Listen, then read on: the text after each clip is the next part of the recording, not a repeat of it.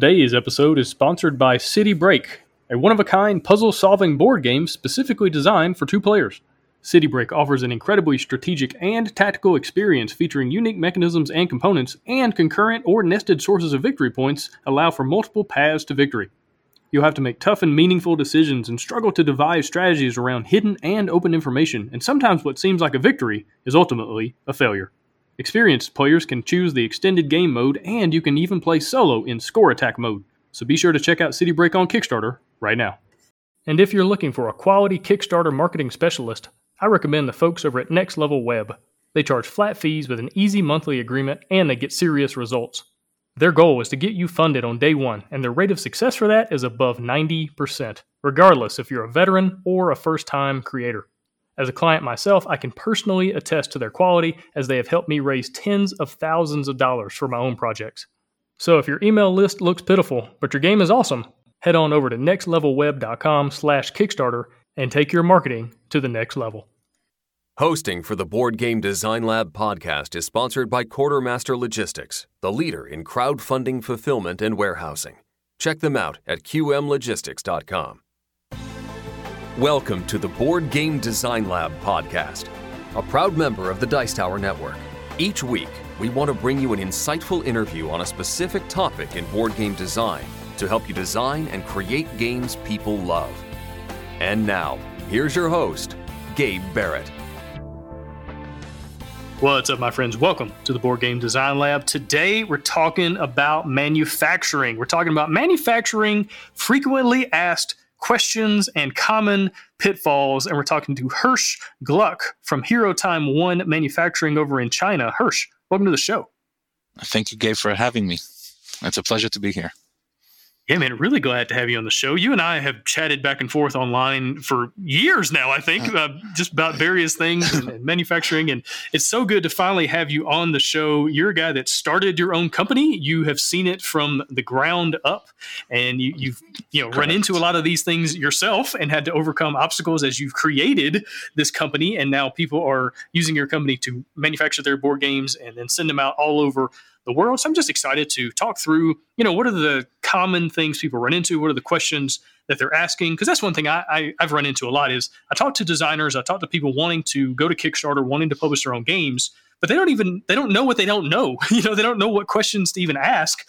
They don't know the issues that they're going to run into. And so I'm excited for this podcast to really shed some light on a lot of those common issues and hopefully save people a ton of time and a ton of money in the future because they're not making these mistakes. They know what questions to ask. They know what to be thinking about when it comes to manufacturing their games. But before we get into all of that, who are you? How'd you get into manufacturing? How did you get over to China? All that kind of thing.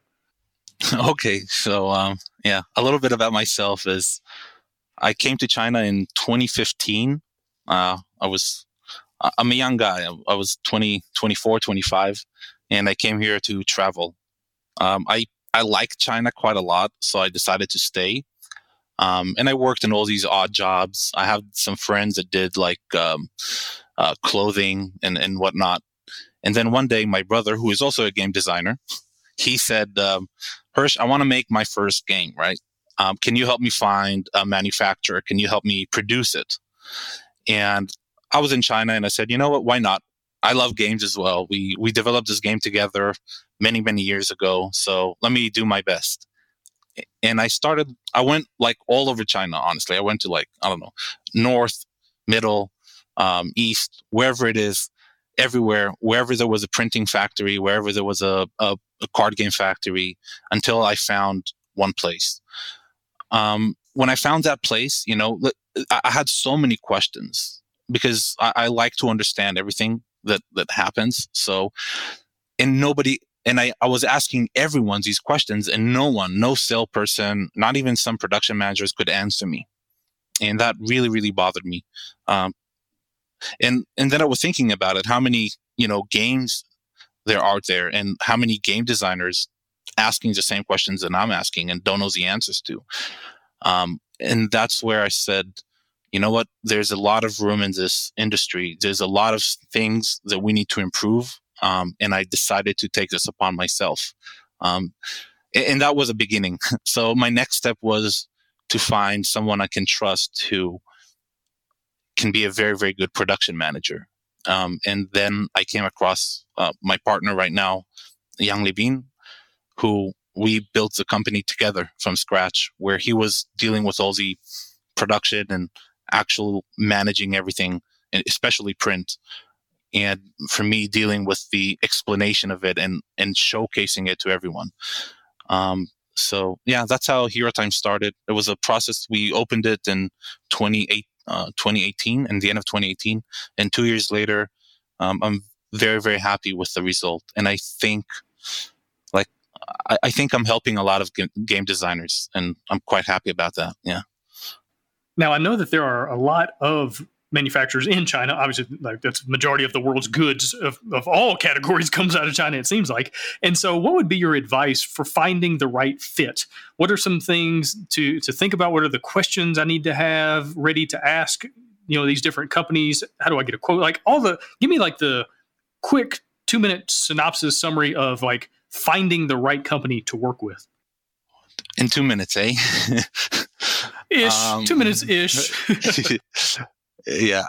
So, okay. The first thing we need to understand is, and that was also a huge shock for me, was that board games are not at all like any other products out there in the market. Okay. Every board game is different. Every print run is different. It's not like I'm making a piece of clothing or making even a car. All the materials, all the pieces are exactly the same as designed, all by molding. Nothing varies. With board games, in print, in gluing, and cutting, all these processes are, even if some of them are automated for some larger quantities, but for the smaller quantities, most of them are done by hand, right? Manually. So a lot goes into that, and you really need somebody over there that cares about the specific product, about the specific game, to make sure it comes out perfect. Even if you make a sample, for example, right? Or even if you do mass production, some games within that print run will come out slightly different. So that's why I'm saying board games are a little more complicated, and the key thing will be to find someone who understands your products and has the ability to control how it will come out. Yeah, absolutely. And I would also add in communication. Having somebody that can communicate with you in English, preferably, right? If you speak English. I know I've run into both situations of having a really just not so great project manager who made a ton of mistakes that then I had to pay for on the back end with customers and having to fix things and whatever. And I've had a really amazing project manager who has saved me time and saved me money because she understood what I was trying to accomplish and just did a great job. And so I think it's not only finding the right fit when it comes to the company that you're going to work with, but also finding the right fit with their customer service, with the person who's going to be your liaison or be on the ground, in your case, in China, or at least someone that can help bridge the gap. So it's also finding that person. But would you agree? Definitely. I mean, the liaison is crucial because he's the one who understands your game, and then he needs to communicate it with the production team. So having a good liaison is crucial. Now, another thing to remember is, and something to understand, is a lot of liaisons, they're not connected to the production team. A lot of times it happens in very, very big companies if they don't implement the right processes, that, you have a salesperson, he's talking to the creator, he understands the game, but then he has no control over what's happening in the production line, or he doesn't have direct communication with the production manager. So the salesperson will need to talk to his manager to the production manager, and then the production. And so there are too many, there are two lines, there are too much, word, like one person talking to the other, talking to the next one. So I think that's having a person that you can trust and understands your game is a must. But that person also needs to have full control over what's happening at the production line. Yeah, it's definitely something to think about, to be aware of. I know in my own case, just a bit of a horror story. So I sent the files to be printed, and one of the files was for the box, and they sent back a digital proof, and it looked great. and the box in the front, the back, the sides, everything looked good. It had all the right information. And then they printed a whole bunch of copies, but the project manager I had sent an empty file, basically. And so the entire back of the box was just blank for the first however many they printed. And it was like, okay. So, you got to find the right fit as far as a competent person that's going to help, make sure your game looks as excellent as you hope it to be, as customers are going to, Kickstarter backers are going to expect it to be. It's just something to be aware of. Anything else for people to think about, or questions they need to ask, or anything when it comes to finding the right manufacturer? Yeah, and this is such an important point. I mean, you don't have to use me per se, but I've seen online a lot of people.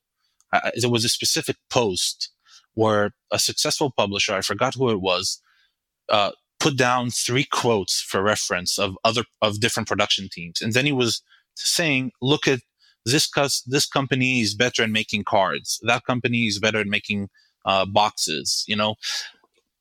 And because in nowadays, factories give you a price breakdown of every component, right? So they don't tell you the whole order is, I don't know, the whole order is $10,000. No, they tell you the box is $1. This is $2. The wood meeples are 40 cents, whatever it is, right? And then you can see a breakdown of all the prices. That person came in, showed the quotes, and said that factory card price was 10 cents lower. And then maybe we need to find a way how we can take components from different locations. And it doesn't work that way. That price breakdown, manufacturers usually give creators just for them to have for reference as what they like the price of each component. But in reality, their profit is included inside. Some of the fixed costs are separated by different components. So it's not like exact price per component. You see, we right now, when we execute a project, it's a price per project. We just break it down for the creators to understand more or less how much each component costs. So if you see that if you think, I wish the price of cards would have been a little bit lower. I wish the price of like some creators, listen, I love working with with you. I love the communication. I love everything, but your price is 20 cents higher. I can't afford it. For those creators, I say, no problem. We'll lower it by 20%. So it's not exact science. It's not, this is the exact price and nothing can be done about it. Okay. So a lot of creators need to understand this part, because they don't get it. I mean, it wasn't clearly communicated to them. So they don't realize this is the case. Yeah, that makes a lot of sense. And actually, let's keep traveling down this road and talking about how costs are involved and how prices are affected and whatnot. Let's talk about the size and the number of things. I know in our email and back and forth, you were telling me about like the sheet size affects costs and the number of individual components, number of cards, all that kind of stuff. So give me like a breakdown of what I need to be thinking about, what I need to understand as far as it comes into like size of things and quantities of things when it comes to cards and boxes and token sheets and tiles, all that kind of stuff. Tell me about that. Okay. This is the backbone of the whole production of board games. Okay. So this is so important to know. And it took me a long time to understand myself, and to be able to kind of standardize everything so it makes sense easily. But there's so many different types of machines and tools that we can use. Okay, a board game factory doesn't necessarily have everything in-house, because if you are cutting coins or tokens, and if you're cutting a map tile, if you're cutting a box, all these can use different types of machines for cutting. A factory cannot necessarily have all these machinery. Every different quantities require different machinery as well. So in China, the way it works, I'm sorry, I'm giving a little bit of a background to it, but I think it's necessary to understand. In China, the way it works is by industrial zone, basically. So yeah, I'm a board game factory, but then around me, there are hundreds of different places that do different parts of the production. So, for example, if I want to make puzzles, I need a specific cutting machines for puzzles. I don't have it, so I need to go to that person next door to cut the puzzles. Okay, so imagine one industrial zone that has hundreds of different machinery to use. Each board game, depending on its size, requires different machinery. Okay, so you have the standard machines, but then sometimes you have these unique ones. And this is how we basically work on the board games. Okay, even a big factory, a humongous factory, will have a printing machine, will have the coding machine, might have cutting machine, but even they have to outsource some parts of the production. Because board games vary so much with print, with lamination, with material. Every board game is unique almost. Okay, so this is the first thing we need to understand. Now, from here, if I need to categorize, and this is what I've been working on for a long time, I need to categorize which machinery to use when. Okay, and this is really the art, and this is the part where Yang Nabin really helped fixing. So what we came up with is like this: we can buy a piece of paper, right? So we go to the paper mill. We say, I want a piece of paper to print. He gives me a large sheet of paper. Okay, usually that sheet of paper is around 88 centimeters on 110 centimeters, whatever it is in inches. I'm not sure. Okay, but he gives me that sheet of paper. From this sheet of paper, I come and I cut it to the sizes I need. Okay, and there are 3 basic sizes. And these sizes correspond to specific printing machines. Okay, and then with it also cutting machines and so forth and so on. But there's 3 specific sizes. If I cut this paper to 12 or to 8, we will have from one piece of paper 12 pieces of paper, 12 smaller pieces of paper, or 8 smaller pieces of paper. So we can cut it into 8, 4, and 2. And for each one of those, we will use a different printing machine, varying costs. Okay, the bigger machines cost a lot more money.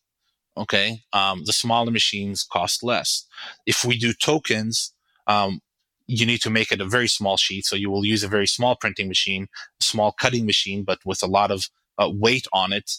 A smaller lamination machine if you're doing it or coding it.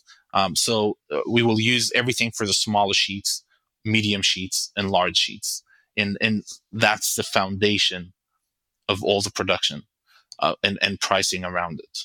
So you as a game designer, if you go over that specific size of paper, right? So if we cutting the paper into 8 and you go by 2 centimeters beyond that 8, we need to use the 4, the medium sized paper for printing and cutting and everything else. So you basically, for 2 centimeters, for an inch of a difference, you losing a bunch of money. So the biggest pitfall for game designers, they really need to understand this part, and they need to know, okay, I'm using this size sheet and I'm limited by these dimensions. I cannot pass them. Okay. So yeah, basically that's it. Gotcha. And that's information that you can just reach out and say, hey, how many cards, if I'm doing like regular poker size cards, how many cards fit on a sheet? And it might be 18 or 54 or like whatever the number is. They can get back to you and tell you, and then you can kind of go from there, right? So you want to make sure that if 54 cards fit on a sheet, well, don't make your game have 57 cards. Like, find a way to get rid of those 3. Is that kind of what you need to be thinking? Exactly. That's why I'm also saying, when you're a game designer, you got to start talking to the production team very, very early on, because a lot of times what happens is a guy reaches out to me and like, Hirsch, can you quote from me this game? And I'm looking at the game and I'm like, oh my God, it's impossible to make it. It's such a waste of money. So sometimes designers, they just need to have that information when they design their games. They need to take it into consideration to know their own limits. And build their games according to that. So you can choose any manufacturer you like. Okay, and honestly, even big publishers don't have that information per se.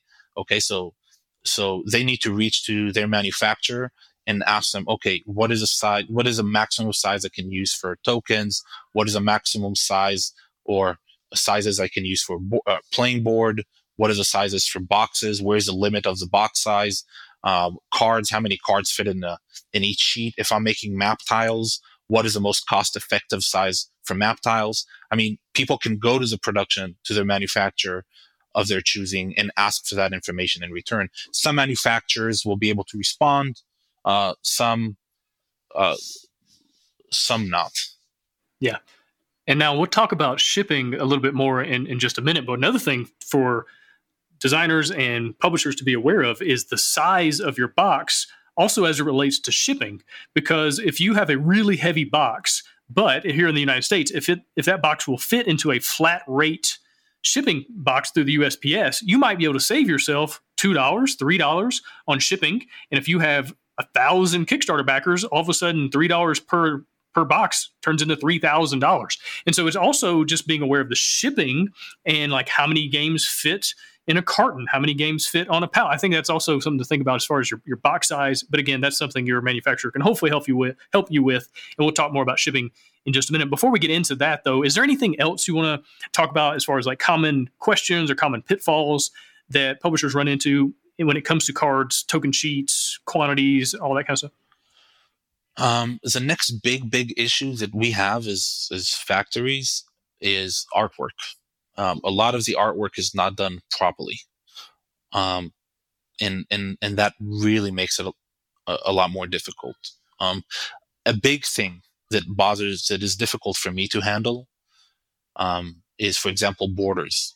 I mean, I know it's such a minuscule thing in game design, but a lot of designers like to have borders around their cards. I mean, it's possible, you can do it, but there are a lot. You need to understand that everything again is mostly done manually, right? So there will be errors of even automatically. There's errors of margin. Automatic machines have like a 1.5 millimeter error of margin.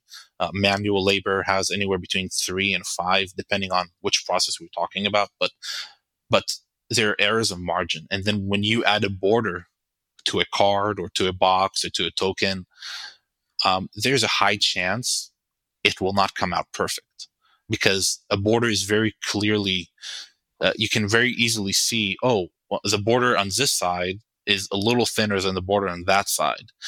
And that gives it like the impression of, this game wasn't produced well. While all you should have done is change your artwork a little bit to facilitate for that errors of margin.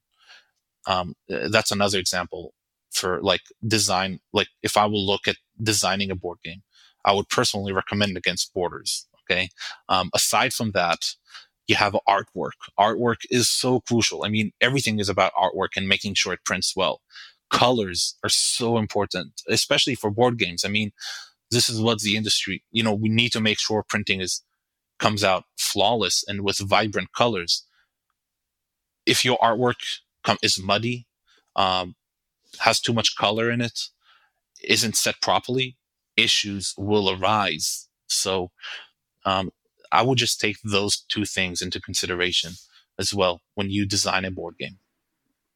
Yeah, for sure. Now, what's your advice as far as like files and sending the right files? And I know CMYK versus RGB when it comes to the color. What's your advice as far as like actually sending the art files to make sure everything works well and looks good?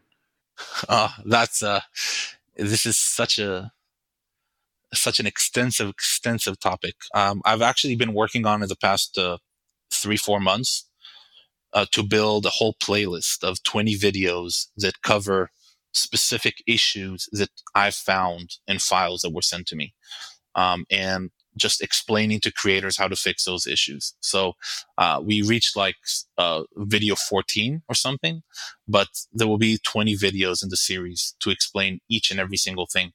One of the bigger, most important things, one of the biggest issues that I find, and I mean, this can happen also to like experienced creators, is, there's a lot. So the biggest ones is, I'd say, effects, right? So you put an element or an icon into your cart, and then you say, I wish there was a little shadow on the back, so you had a shadow effect. And then you say, you know what? I also want a little bit of glow, so you add another glow kind of effect on the side. And then you say, the glow and the shadows, they don't really work well together. Let me add a third effect of like masking, where it's like they kind of blend together. And then you end up with, one file that has hundreds of different layers of effects. And if I take that file and print it, I mean, for sure, the glow will move by accident. Okay. When I'm creating the printing plates, I need to convert all the lines created by the artwork to the plate. And then I also need to, create a mock of the color itself on the plate. So having files that are very, very clearly layered, and all the layers that can be flattened and combined to one are flattened and extremely clear is crucial. Okay. This is something like you can have all the text in one layer. You have all the background colors, if it's gradient or whatever, in a separate layer, all the icons in a third layer, and just flatten them to make sure there are not any raw and dynamic layers out there. Okay. Don't flatten everything to one. Keep it so, we can easily manage it. But yeah, that's the biggest issue, I think, that a lot of creators have. And then some of them will say, you know what, too many layers, I'll export it as PNG, and they send a PNG. But the problem with PNG is we cannot change it if we need. Or if your piece by accident comes out of the cutting line or the margin line, we need to change it and we can't. So yeah, I personally prefer give me a dynamic one with separate layers, but all the layers that are related to each part are combined into one, so I don't lose any of the information you sent. So that's my personal recommendation. Some factories, they like to work with PNG and they don't change anything. Send us a PNG, we'll print it as is. Any issues pop up, it's not our fault. Some factories work in that way, which is, I understand why they do it. Some factories want to give a hand a little bit in the artwork and making sure it comes out good, so they will do that. But yeah, there's a lot to go into artwork. Artwork is a whole different world, and you can have the most amazing graphic designer, but still, when you come to print, it's different. Printing actual CMYK colors is different than web art or design or whatever it is you do. So yeah, it's so extensive. I had to create a whole series for it. Yeah, absolutely. And I'll have a link to that series in the show notes. So if you're listening to this and you want to see those videos, just go to the website and you'll be able to find the link there. All right. So a ton of great information. Let's switch gears and let's talk about shipping. Let's talk about logistics, especially right now. The world is still weird. International shipping is still a mess. Supply chains are still disrupted. And so give me your top tips or your main questions or main pitfalls you're seeing people fall into when it comes to shipping and logistics right now. Shipping is another whole world, right? So one of the biggest pitfalls is people think they need to send everything to one location. I'd say if you were to ask me, the biggest issue. So people think, oh, I need to get my games, then I need to send a few games to a fulfillment center in the US. I need to send a few games to a fulfillment center in Canada, and so forth and so on. I'd say sending from China to all these different countries is much better and much easier. That's number one misconception, number one that I would like to break over here. A second one is, this is a bigger, okay, so the reason why they think that is because they want to use pallets. And when you use pallets and regular shipping, it's all by, it just takes a lot more space and it makes a lot more sense to send to one location. Okay, so I'd say pallets are not necessarily the most important, crucial part of shipping. And then break down your shipping to different locations, to the most strategic locations for you. Okay, I'd say these two things are the things that you should focus on to avoid pitfalls. All right. So when you talk about strategic locations, are you saying like different fulfillment centers around the world, like maybe one in the UK, in the US, Australia? Is that what you're saying? Exactly. Yes. Or even within the US, you can have different ones. So you can have you doing fulfillment by Amazon. You're selling your game on Amazon, and you have the Kickstarter fulfillment that you want to fulfill through a separate location, a separate fulfillment center, and then you have the games you want to keep at your house, right? So in this scenario, don't send everything to you and then split it up, because shipping within the US will cost you a fortune. Better to send it directly from China to those different locations. Okay. And then help me understand a little bit more about not using pallets, because, I mean, all I've ever done is put a bunch of games in cartons, put the cartons on pallets, put the pallets onto a shipping container, and go from there. And so tell me what some of these other options are that don't use pallets to do all that. Okay. So this is something that I personally have. I don't know if other logistic providers have these options, but I'll just tell you what I have, and probably you can find the solution also somewhere else. I'm not the only one who has a solution, right? When you ship out games, you can ship in two ways. You can ship by CBM. Basically, that is a standard shipping. Okay, shipping by this volume the merchandise takes in a container. Okay, that's the first option of shipping. So they say one pallet is around 2 CBM, right? One pallet, 2 meters, like 6 feet high, is 2 CBM. So then you put a pallet in a container and you ship it by volume. Okay, this is all good and well for very, very, very, very heavy games of 5 pounds and up, or 2 kilos and up. Real quick, what is CBM? A cubic meter. CBM is a cubic meter. It's a meter on meter on meter. So it's like a whole cube of just 1 meter height, length, and width. And that's how they calculate the space it takes in a container. So a 20-foot container will have around 26 CBM. And then a 40-foot container will have around 60 CBM. And then whatever space you take within that container, you pay for. Gotcha. Okay. Now keep going. Other shipping methods, other things to think about? Yeah. So this is the first type of shipping method. And this shipping method is very, very expensive, because each merchandise belongs to someone else within the container. And that someone else, what he has to do is, you need to declare the customs in China. You need to ship it to the port in China.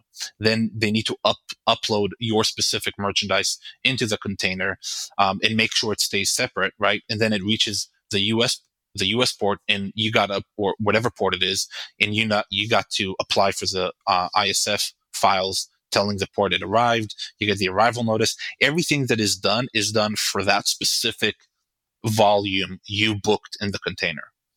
Okay. And there are a lot of fixed costs over there. I'm looking at around $1,000 fixed costs. Just that, just for, all the communication between all the ports and the shipping and the freight and whatnot. It comes out to be around $1,000 fixed costs for that. And because you have such high costs of fixed costs, it makes sense to send everything to one location, so you at least save money on the actual shipment. But the second option of shipping is finding a company that ships out a whole container by itself. This container belongs to this company. And then you give your goods to this company, and this company just, they have all these goods, they ship them on containers, and they send out to whichever destination it goes. So there are no fixed costs for your specific volume that you booked. You see the difference? Yeah. Okay. That makes a lot of sense. And so is this the method you would recommend? I would, if for small designers, definitely, because there are no fixed costs. The only downside of that is it's charged per kilo. So like 1 kilo is like 2.2 pounds, right? So it's charged per kilo. Just to give you an idea, the US, for example, right now is kind of expensive. So it'll be like $3.7 per kilo. It varies, UK, US, UK, EU will be around also like 3.5, 3.8.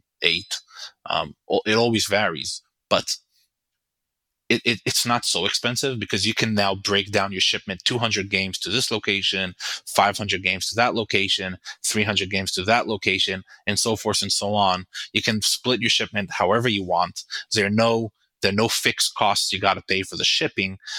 You only pay per game you ship. And the best part of this is it all includes duty and VAT, because the company that it deals with, importing all these containers, they don't register your goods as your goods, and you need to clear them at customs. These goods belong to the company that imports 20, 30 containers every month to EU or UK, and and your goods are getting cleared by customs through that company. So you don't even need to think about duty and VAT. And I think that's the best part for new game creators. It might be a little too technical to understand, but I hope I made it clear. Yeah, I think it makes sense, and it's also, again, making things simpler. Which, if you're a new publisher, if you haven't done this very many times, or if you're just by yourself trying to figure it all out and you've got a million other things to do, it makes sense to do things as simply as possible and not only as cost effective as possible. Now, is this the kind of stuff that a manufacturer typically handles, or do some manufacturers do, some don't? I might have to hire a logistics company or a shipping company to do this. Tell me about that. No, standard manufacturers, they only do manufacturing. But for me, since day one, when I opened the company, I thought it needs to be, again, because I'm coming from that side. It's my brother, right? My brother's a game designer, and I needed to make sure he's happy and he has everything he needs. So when we started working on his first few games, I was like, okay, he's dealing with the design and everything. He needs me to take care of everything else. So everything that fell within that category of everything else, that's what I took upon myself. And I think that's what other creators also need. So it just happened that I said to myself, okay, for a creator, it's not enough to deal with manufacturing. You also got to give him the best options for logistics. And think about it. If I ship out 10 different shipments every month, I mean, my credit score, so to speak, with those different import companies is a lot higher than individual creator contacting them. I mean, if an individual creator goes to that company and says, please import my stuff, they'll say, who are you? We don't know you. Leave us alone. While, if I send them a container to every month, they pay a lot more attention to me. So I think it just made a lot more sense to me to solve those issues for creators. So instead of them running like headless chickens all around trying to figure out so many different things beyond, their game mechanics, their game design, launching a Kickstarter, getting funded and all that stuff, they need somebody to handle all the stuff that are just beyond the capabilities they have. So when I opened Hero Time, it just made a lot more sense to me I just needed to do this to solve issues of game creators.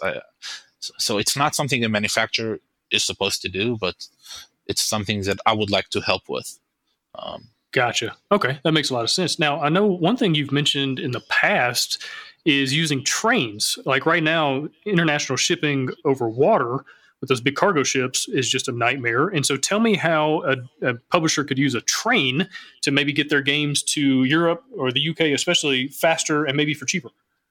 Yeah, so it's the exact same method that I mentioned before, where we work with a different company that delivers all the goods to under their name to all these different locations, and they use trains to send to Europe and UK. So 4 years ago, there were no trains at all. Everything was by sea and by port, and you have all these ocean ports and very high fixed costs.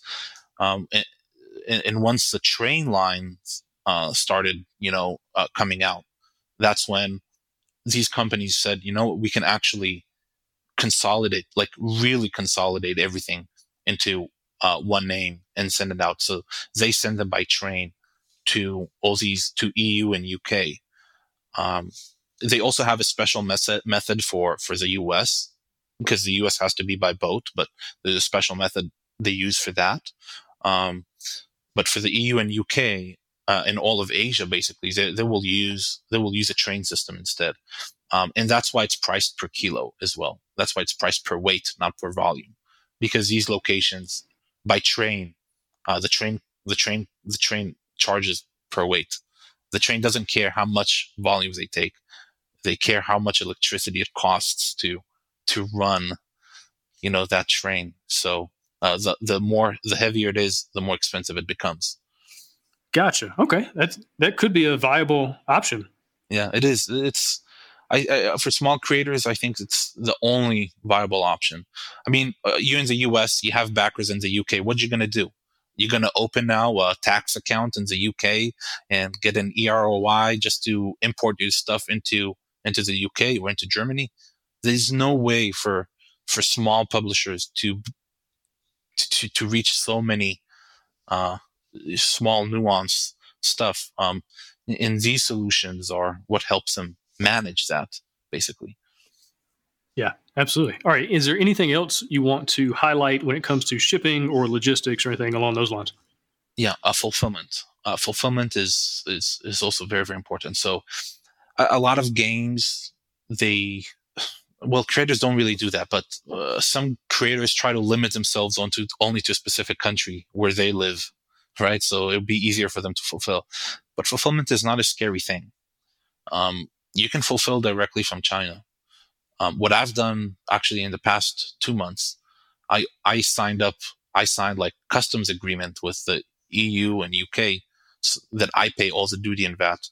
And then I simply send games directly from China to the backers there. You see, so I mean, I can also send to the US, but if the designer is in the US, it makes more sense that he fulfills himself. But you can cover worldwide. You don't need to worry about where the backer is from. Just advertise your game worldwide, and you send it to them from China, which is not too expensive.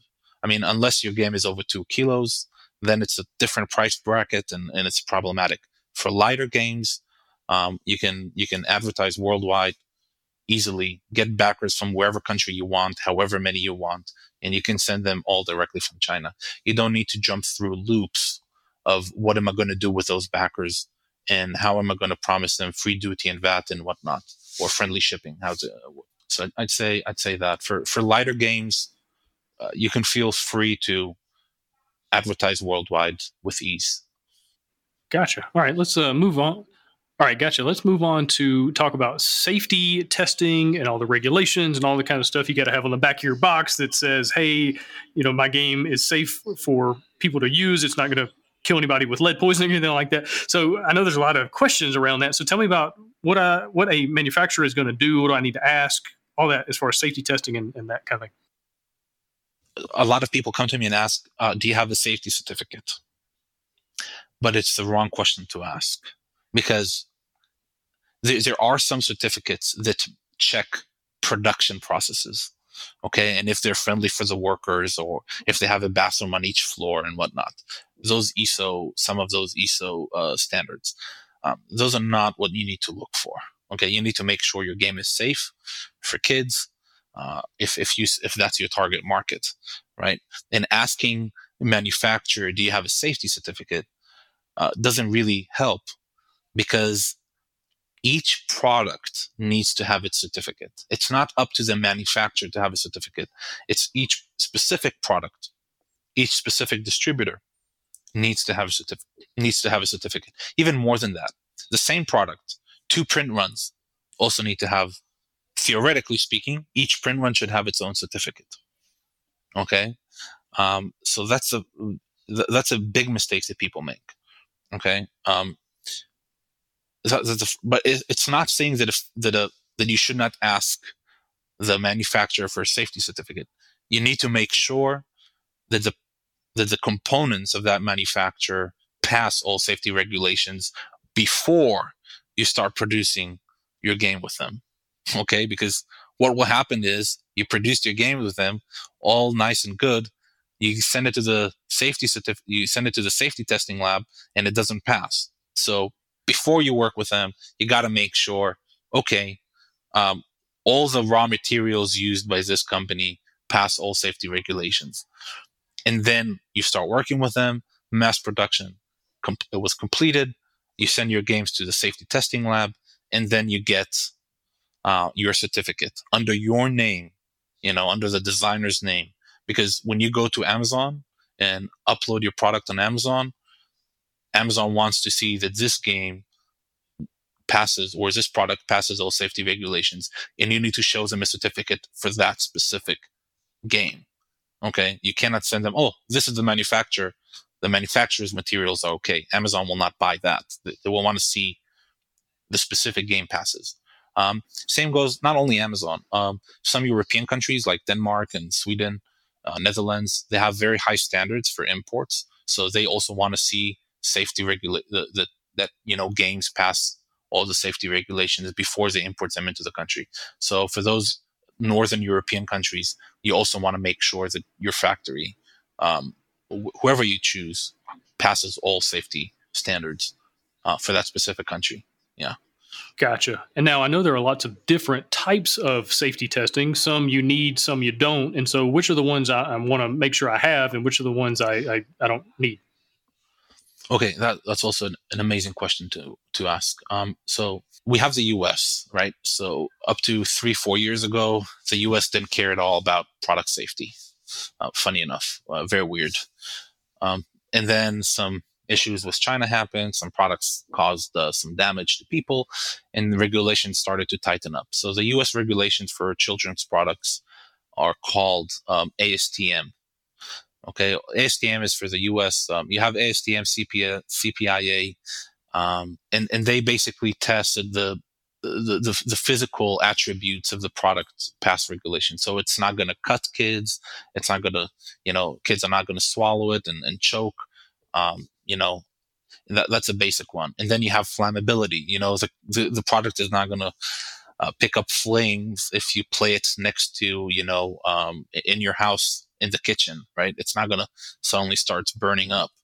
By the way, that can happen with heavy, if there's a lot of petrol in the ink. And then the third one is testing all these heavy metals and lead that go into different coating, different ink, different colors, even paper. You have all these heavy metals that go into that. Above that, like I was saying, you have the CPSIA, which is other different heavy metals and other different solubles that go into the specific materials that is used. Now, this is a basic understanding. This is the basic of everything, right? So the EU will have also its safety standards, which are testing more or less the same stuff, right? But they also have so they will test the physical attributes, the flammability, the chemical concentration in all the materials. And then they will also say, okay, if you have ink, we also want REACH, which stands for something. And they test for that as well. So each country, Canada now came out with its own very, very recently. UK separated from the EU, and now they have their own tests. Australia and New Zealand used to be part of the international community of international standards, but now they have their own. So you have all these different countries, and wherever you're selling your game, you want to make sure that you have the safety tests for that specific country. Now, another within these countries, there are some variants. So, for example, sharp edges. If you have sharp edges in your game, you will not be able to get a certificate in the EU. Okay? For any game under the age of 14 in the EU, if you have sharp edges in it, you will not be able to sell your game, to get a certificate for your game.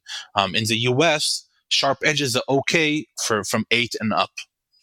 Okay? Another difference will be, for example, in the US now, they want to have the warning on the front of the box if your game is for 6 and under. So if you want to get a certificate for a game for children 6 years and under, you need to have the warning in the front, and the warning needs to be a very, very, very specific size and color. So there are some variants between all these countries. CE or UKCA, you will need to have the icon of UKCA in the box. Okay, and it has to be a specific size. It cannot be whatever you want. So there are some variants between the different countries, but generally speaking, all of these countries have the same requirements, basically.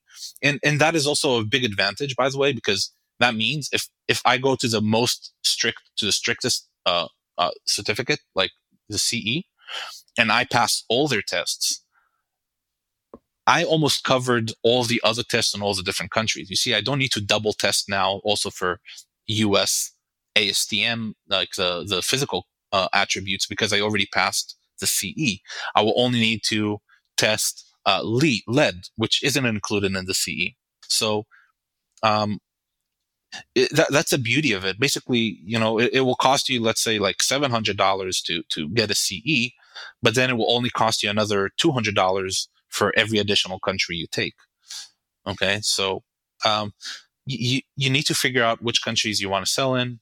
You want to figure out what is the requirements in that specific country, and then you need to make sure the manufacturer raw materials pass all safety regulations.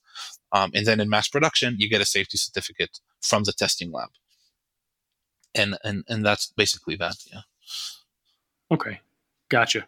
All right, so let's change gears once again. Let's talk about one of the things that messes up a lot of people, messes up a lot of publishers, and that is stretch goals. And all of a sudden, the game I thought was going to cost $10 per copy to manufacture, now it costs $14, and I just messed myself up. Tell me about that. Tell me how I should approach stretch goals when it comes to talking to the manufacturer, how I should figure things out before the campaign, preferably, and not on the fly. So tell me your best practices as far as stretch goals. Okay, so the idea of stretch goals is kind of an underlying concept is you want to make sure the stretch goals don't add too much money on your product. So stretch goals, not add-ons. Add-ons are different, right? But stretch goals need to be something that you can fit within the constraints of your current game. So for example, if you took 2 sheets of paper, right, and you have up to 128 cards for white paper, you want to do, okay, the base game will have 110 cards. A stretch goal will be an additional 18 cards. So you got a stretch goal for free, you don't have to pay for it, and it's within the constraint. But if your base game has 128 cards and then you add those 5 cards, now in the production team, you got to open up a whole new printing plate for this specific component. The same goes, so you always want to make sure your stretch goals are within the constraints of your game. The most common ones are like linen finish. Linen finish is peanuts. Yeah. It's so easy to make. It's just adding another one process to an existing game. Okay, it doesn't require from the factory to do anything to open any other, like, I don't know if you know what I mean. It doesn't require the factory to like do extra. Like all the cutting molds they're building, all the printing plates they're making, all these, because it's all comes in fixed costs per project, right? So you don't want to, you can add like UV spot, UV print, or UV coating on top of a box. That's just an additional process you do, but it doesn't change the game itself.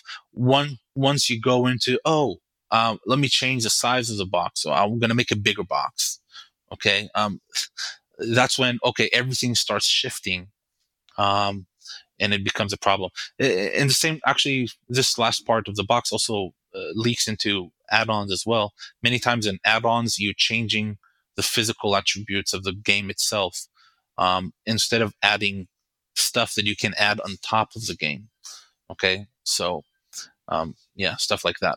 It's definitely something to be aware of going in, not to be halfway through your campaign and go, we should do this new thing because all the backers want it. It's like, all the backers might also be bankrupting your company. So make sure you have a plan on the front end. Make sure you have a good relationship with your project manager at the manufacturer that you can say, hey, I got this idea, but how much is it going to cost? definitely don't start promising stuff until you understand how it's going to affect your game financially, and also adding the weight and understanding how it's going to affect your shipping and your fulfillment, because you just added a bunch of new tokens and cards and dice and metal coins, and all of a sudden your game jumped into a couple of new brackets for shipping, and it's a whole lot more expensive than what you thought it would be. And so, yeah, just things to be aware of and to plan ahead. All right, this has been great, Hirsch. Anything else? Anything we kind of left out, or anything you want to highlight before we close things out? No, I think we pretty much covered everything I thought we would, and I'm quite surprised by it. All right, sounds good, man.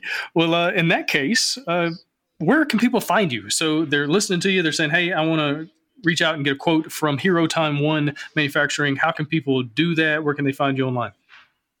So you can go into Google and type Hero Time Manufacturing.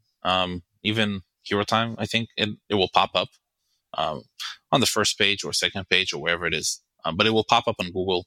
We used to have a Facebook account, but Facebook for some reason disabled the account like 2 days ago, which is kind of weird. And yeah, just go online. You can herotime1.com and you will get to the homepage. You can book a call. I made it very easy so people can just go on the website now and book a call. Because on a call, you can get everything done a lot faster. Me or, anyone who works with in Hero Time, you talk to them.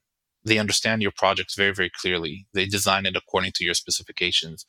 On one call, you can finish understanding all the shipping, all the fulfillment, all the sizes, all the add-ons, all the stretch goals. I just think it's a lot easier than back and forth with emails for 3 months. So you just go on the website and you book a call. Also on YouTube, I will send some links also maybe to you with like the specific materials that people can, like I built now a whole tools and services kind of database where people can have access to a bunch of stuff that, like the labeling, for safety testing. That is very, very detailed stuff. You need to have a guide for that. The artwork guide. There are a few stuff that, if you need some real resources for that, we can also add it to the link over there in the conversation or something. Yeah, absolutely. Well, Hirsch, this has been excellent. So I really appreciate your time. Really appreciate you joining me here on the show. Good luck with continuing the manufacturing business and bringing in more clients and everything else you got going on right now. I appreciate it. Thank you very much, Gabe. Thanks for listening. Hosting for the Board Game Design Lab podcast is sponsored by Quartermaster Logistics, the leader in crowdfunding fulfillment and warehousing. Check them out at qmlogistics.com and find all sorts of game design resources, bonus material, and chances to win free games at boardgamedesignlab.com. And until next time, keep designing, keep playtesting, and keep creating great games. Did I mention keep playtesting?